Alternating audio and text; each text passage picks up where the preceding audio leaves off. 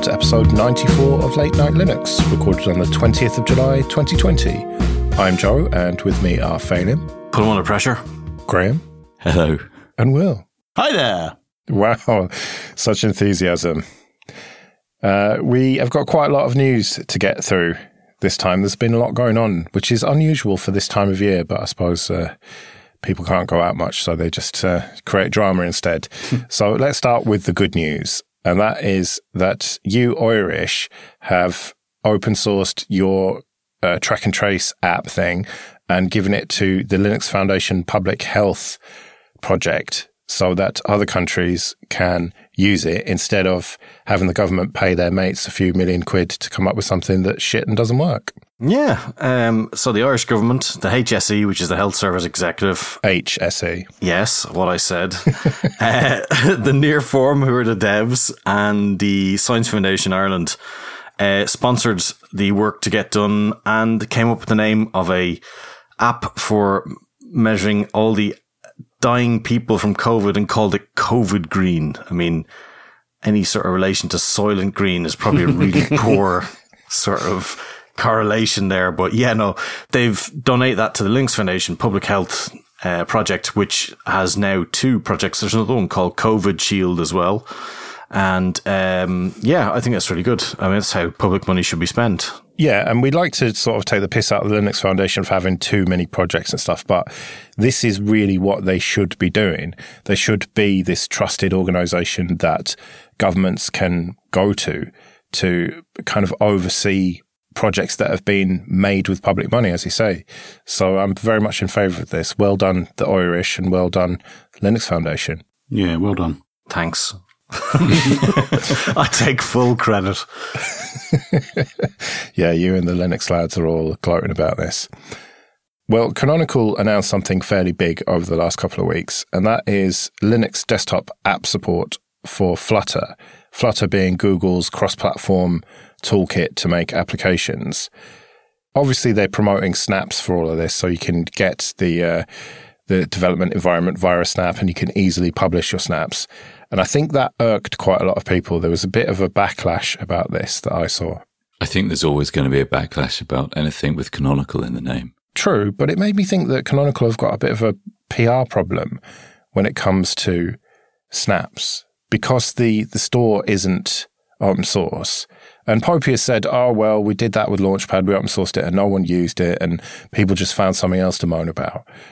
But it feels like they haven't quite got that message out there properly, that snaps are there to make it easier to distribute software and all of the benefits of them. Graham, I know you are on the snap team, so you have to be careful about what you say here. But like, have you noticed this perception and this sort of PR problem? Considering I was the editor of a magazine that once had a cover feature called Has Ubuntu Lost It? I can see it from both sides. And I think, you know, Canonical is in a challenging position. It's got different target audiences, and often we report on kind of the feedback from one audience that sometimes is a real challenge to address, you know, and maybe we as Canonical don't do a good enough job at communicating, you know, or being as open as I feel Canonical is inside. You know, it doesn't always come across that Canonical is that open, which no one's going to believe me, but it is. I've got a couple of observations here. Regardless of what Canonical do, the open source community would not hear the message about a good thing if it came from Canonical. The theme has been set that Canonical are evil, that Ubuntu is a beginner's distro, and that Canonical are out to own the app ecosystem and prevent other people from getting in on it. So regardless of what Canonical do, that message is never going to be well received by the greater community. That, I think that's just a fact. You may disagree. I don't suspect that you guys don't, though. And the other observation is from outside Canonical. I think that when you're in Canonical, it's very easy to get trapped in an echo chamber and not realize it. I certainly didn't realize it, but I'm starting to see over the edge now. And the community around Ubuntu and the people who communicate with that community do a great job. But there is a huge world out there.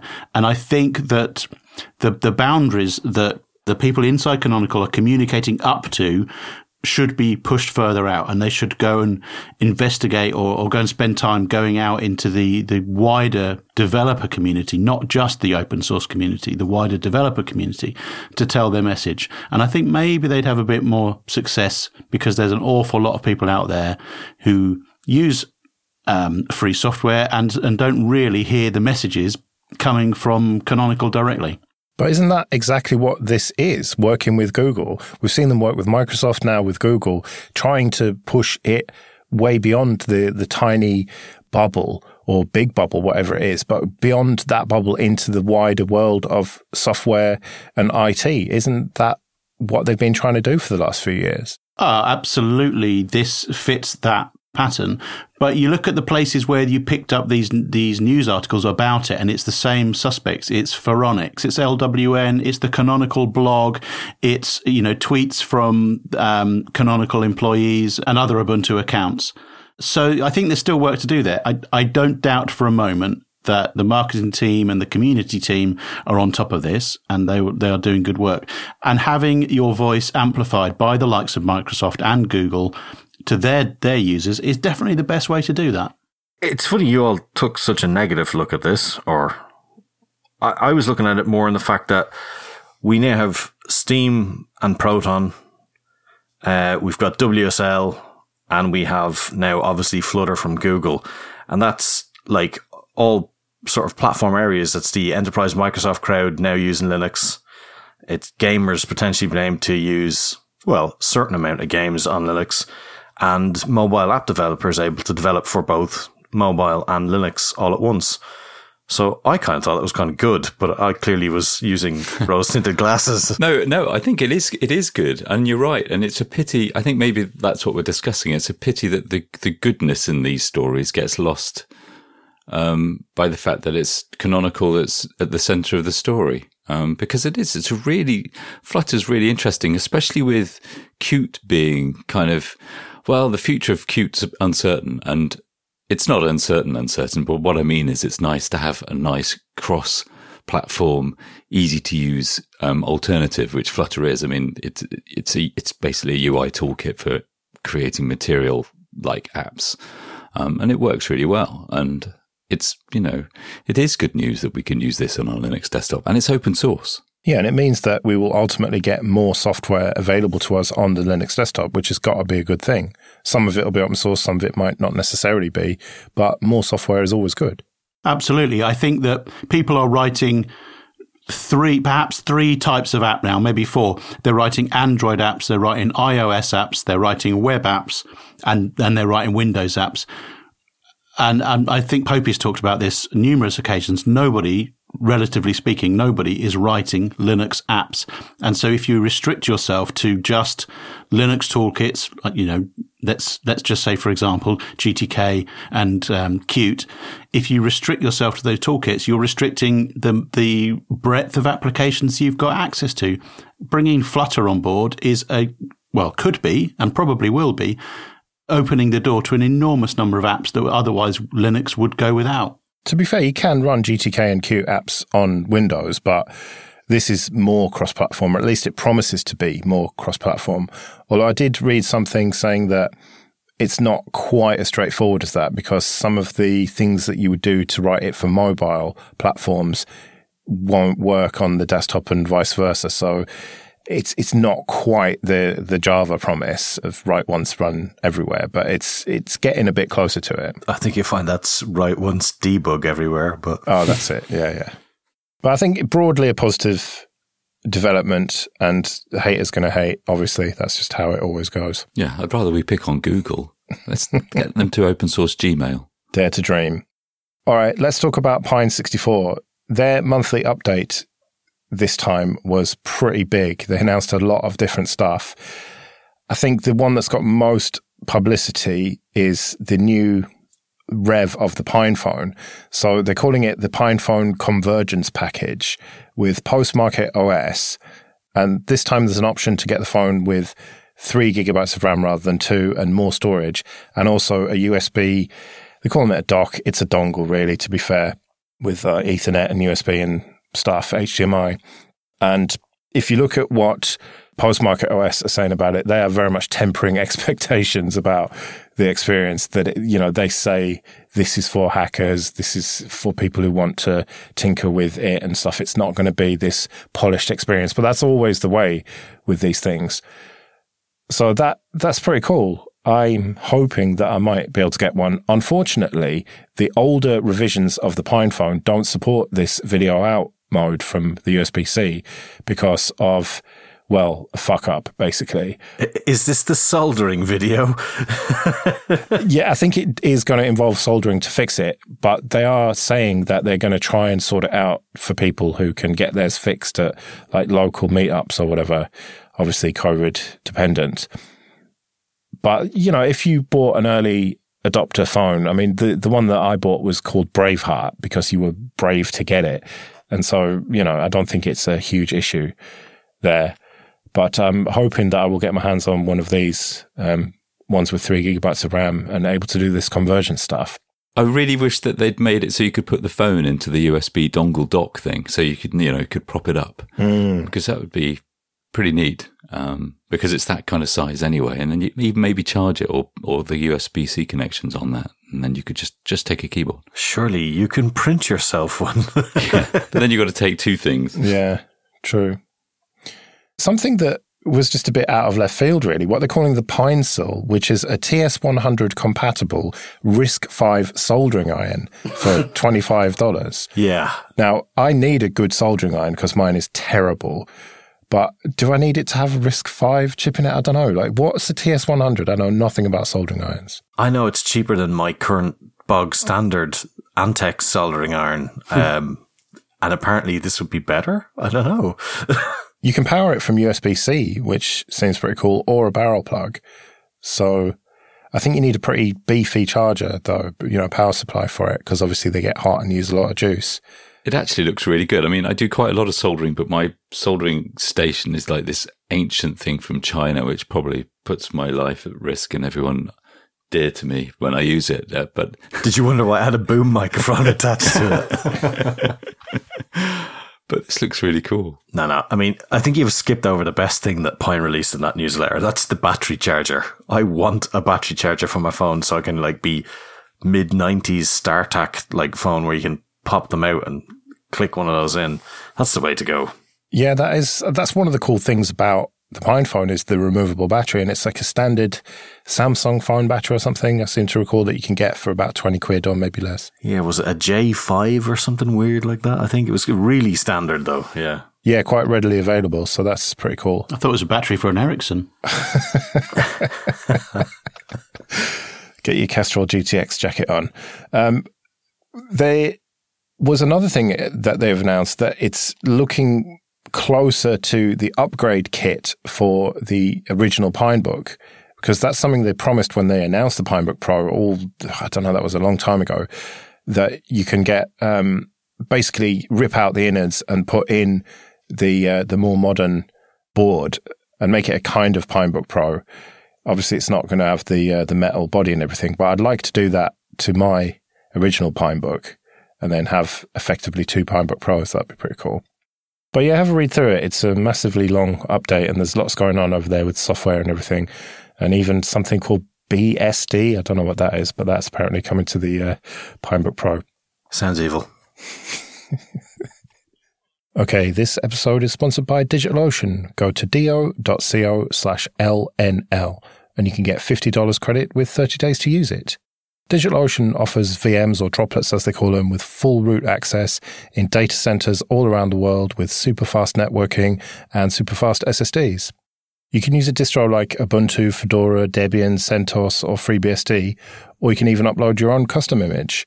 Or you can use their one-click apps like Basic Lamp and LampStacks, WordPress, Discourse, or GitLab.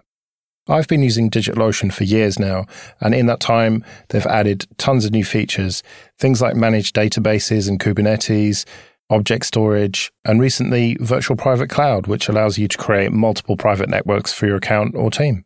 The droplets start from as little as $5 a month, but you can scale them all the way up to 192 gigabytes of RAM with 32 CPU cores and 12 terabytes of storage.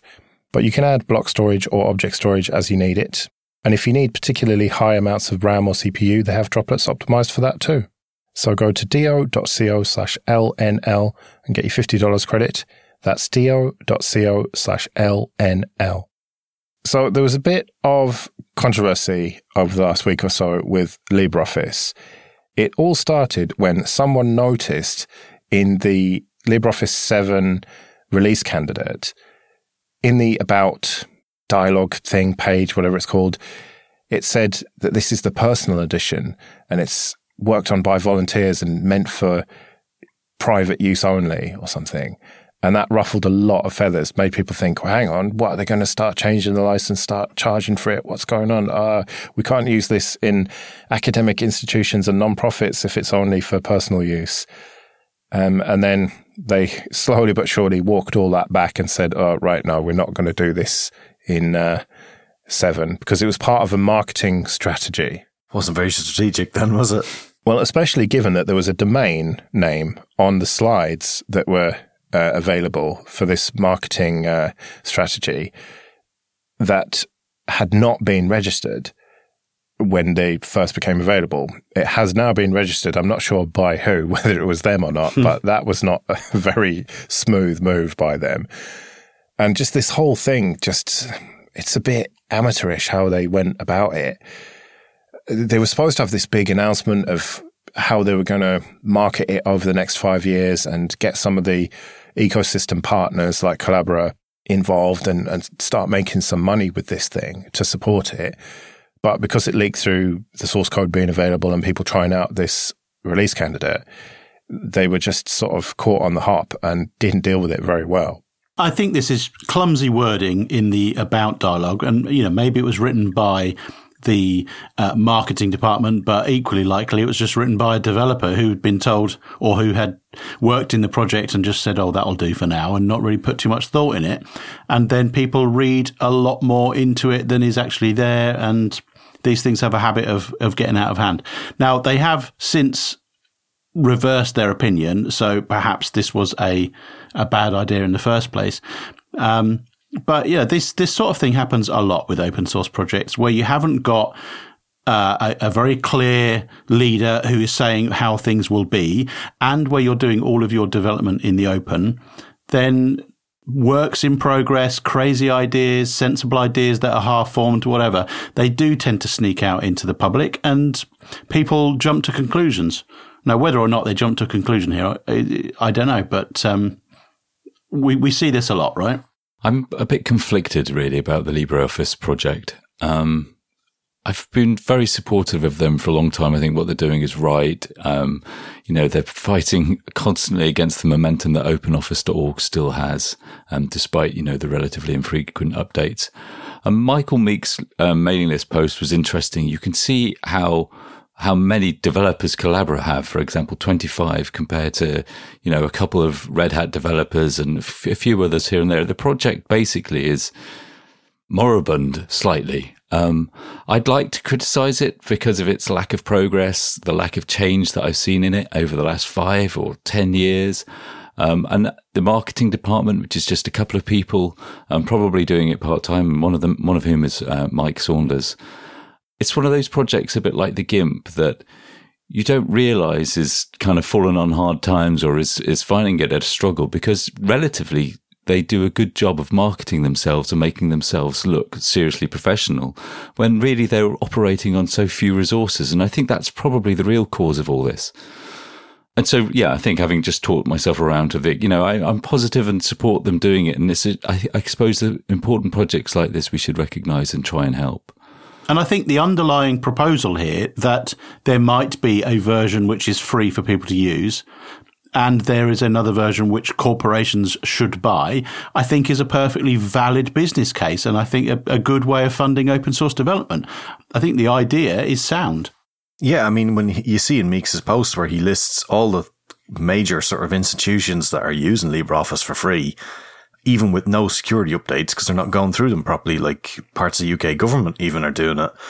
And he was saying that they don't even have a paying customer to the Collabora side of things since 2018. Like, it's a bit sad that OpenOffice is still out there and still able to draw attention away. Like, I still see people, clients and that, who come up and say, "Oh yeah, I've got the latest OpenOffice." And it's like, really OpenOffice? Do you mean LibreOffice? And like, what do you mean? Oh shit, right. No, the mind share of OpenOffice was so strong as the free version of Office, however long, 15 years ago, that it just continues now. A load of people don't want to pay for Microsoft bullshit. And so they say, right, I'll get OpenOffice then. Still, it's massively popular.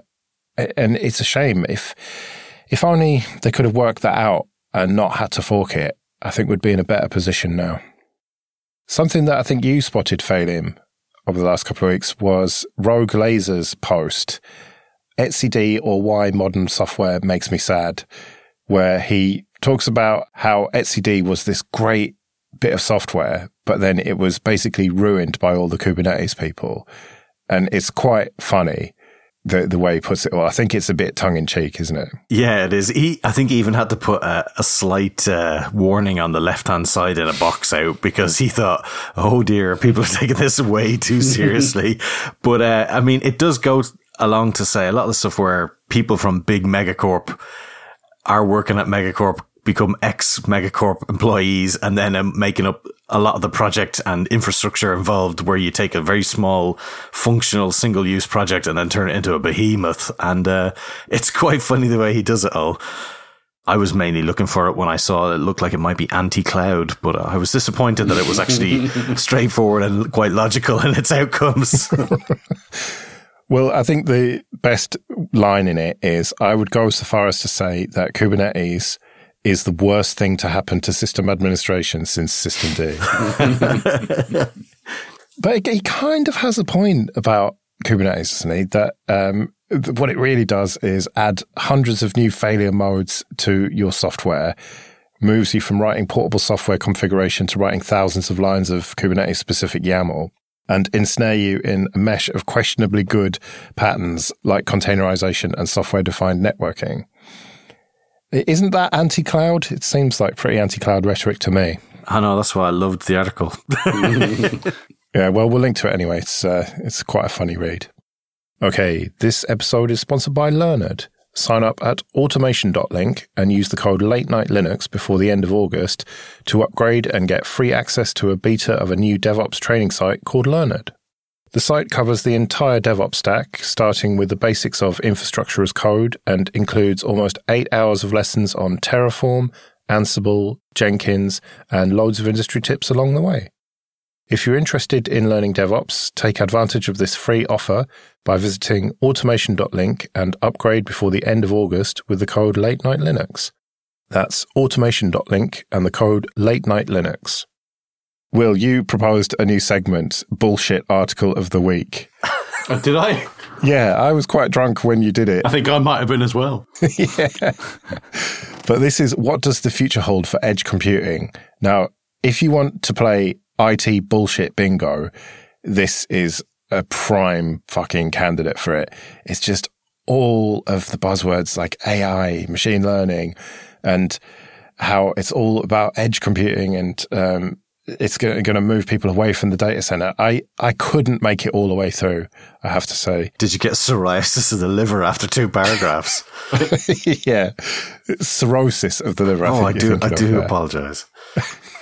You've mixed a skin condition with... well, it would be really irritating, wouldn't it? Joe's liver is on the outside. It fucking wants to be. Oh, 5G. Yeah, 5G, the cloud. Maybe it's written by AI. Maybe. But they ask, what technologies or trends have the capability to drive edge computing forward and why to a bunch of people? And at least 2 of them say 5G is one of the drivers for edge computing. I think that if you kind of filter out all the bullshit, it's sort of true.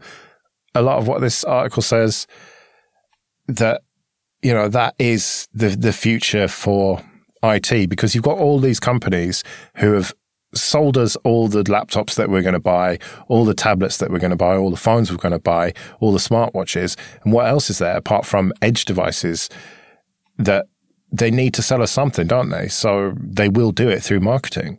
They say edge computing's in its infancy. I mean, it sounds like they've just described computing right now if you're not doing cloud. You're keeping your data local, you're not transferring up to the cloud, and you're keeping it local. So yeah, like now then. And for the past 40-something years. Exactly. My understanding was that edge computing is in conjunction with the cloud usually. I didn't realize that it meant that all of the computing was happening at the edge. I thought it was like just the edge of your network. I don't know, it just seemed like a bit of a meaningless bullshit term for Internet of Shit to me. I think you've hit the nail on the head there. On to a bit of admin then. Thank you everyone for supporting us on Patreon and PayPal. Very much appreciated. And remember, if you support us for $5 or more, you can get an advert-free RSS feed. If you want to find out more about that, go to latenightlinux.com/support. And if you want to get in contact, latenightlinux.com/contact. Now, something I've been thinking about is, in terms of community for this show, we don't really have anything apart from the Telegram group, which is not very open. And it seems like Discord is where it's at. All the cool kids are there these days. And it makes me think, I don't know, what should we do? Should we have more stuff for the community? Should we try and have a forum or a Discord or something? Or should we just stick to the Telegram group? Actually, I think it's a good idea. I mean, I don't massively participate in forums or Discord, although I do join a few things. But Telegram's pretty good, but you don't quite get that same sense of community out of this constant stream of opinion that you do from a forum where, you can switch between topics more easily. I think it's a good idea. But there's nothing more depressing than a dead forum. Yeah. And so that seems a bit like an old school way to do it. Yeah. And if we had a Discord as well as a Telegram channel, wouldn't that just be splitting the community? I don't know. Could we push everything from Telegram to Discord? I don't know. I know you can do it with Matrix and stuff, but I don't know about Discord. And people say, oh, well, Discord's really proprietary, but is it really any more proprietary than Telegram? I suppose, Phelim, do you use an F-Droid version of Telegram that's really out of date on your phone? The F-Droid version of Telegram is actually quite up to date, but it has all the analytics stuff ripped out of it. Ah, fuck, maybe I should be using that. Yes, you should. I love how you always put me down to the lowest common denominator, it must be shit version. Maybe it's the better version. Maybe, yeah. That's really likely. And presumably there's no open source Discord thing, but you can use a web browser for it. I have no clue. But then you don't get notifications and stuff. Everywhere I go, I say go mentally. Everything I listen to, everything I read, everyone's got a Discord. And I've always shunned it.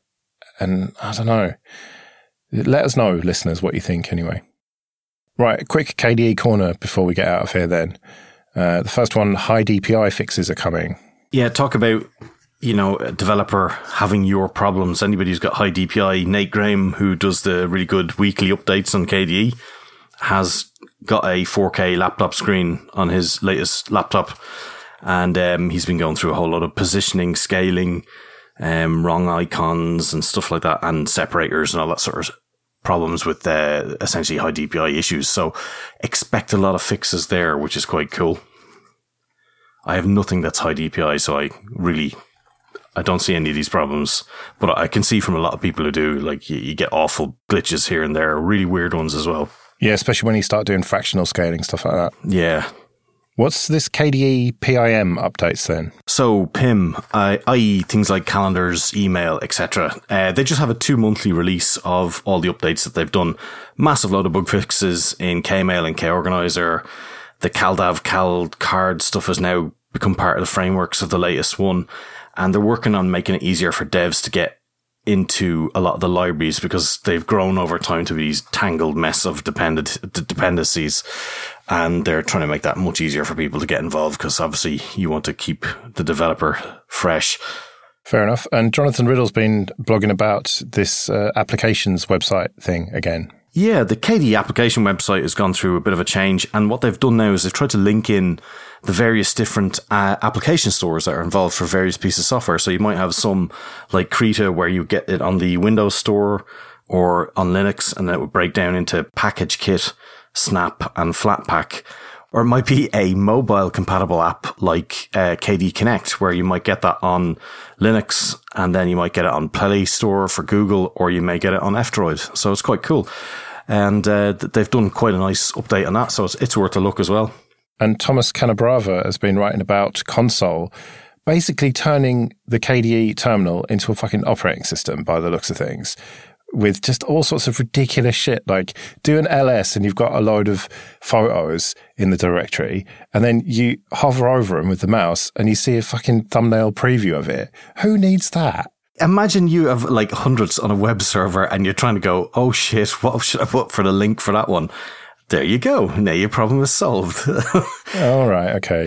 But there's all these videos are worth a quick look, especially if anybody who does a lot of sysadmin stuff and they use terminal nearly day in, day out, like I do. It's really cool. Like some of these I didn't even realize were there. Even the dimming stuff where you have active consoles and, you know, making the active one the brightest one of the lot. Yeah. And now you can dim them right down so that they're basically totally off. That looks pretty cool. That would solve your problem, Will. Yeah, it does. I didn't even know the dim feature was there. So I've switched that on promptly once I saw this, and it's really good. So yeah, cool, nice wee features there, and just very simple, like 30-second videos, so you can see it in action. Really cool. The broadcast support seems a bit weird to me. You can have it broadcast what you're typing into other terminals. I don't see why you would necessarily want to do that. Some people seem to like this for like cluster like SSH and things like that. I just think that's a recipe for disaster, but hey, whatever takes your fancy. Yeah, but they're making it a very feature-rich, let's say, terminal. I think I'll just stick to XFCE4 terminal for now. Is that RS-232 compliant? Yeah. Look, it supports basic functions. That's all I need. And you can make the background black and the text green. That's the only feature you need in a terminal. Can you choose amber as an option? No, you need that retro cool term. Yeah, that's whatever it's called. With the scan lines and stuff. Right, well, we better get out of here then. We'll be back in a couple of weeks. Until then, I've been Joe. I've been Phenom. I've been Graham. And I've been Will. See you later.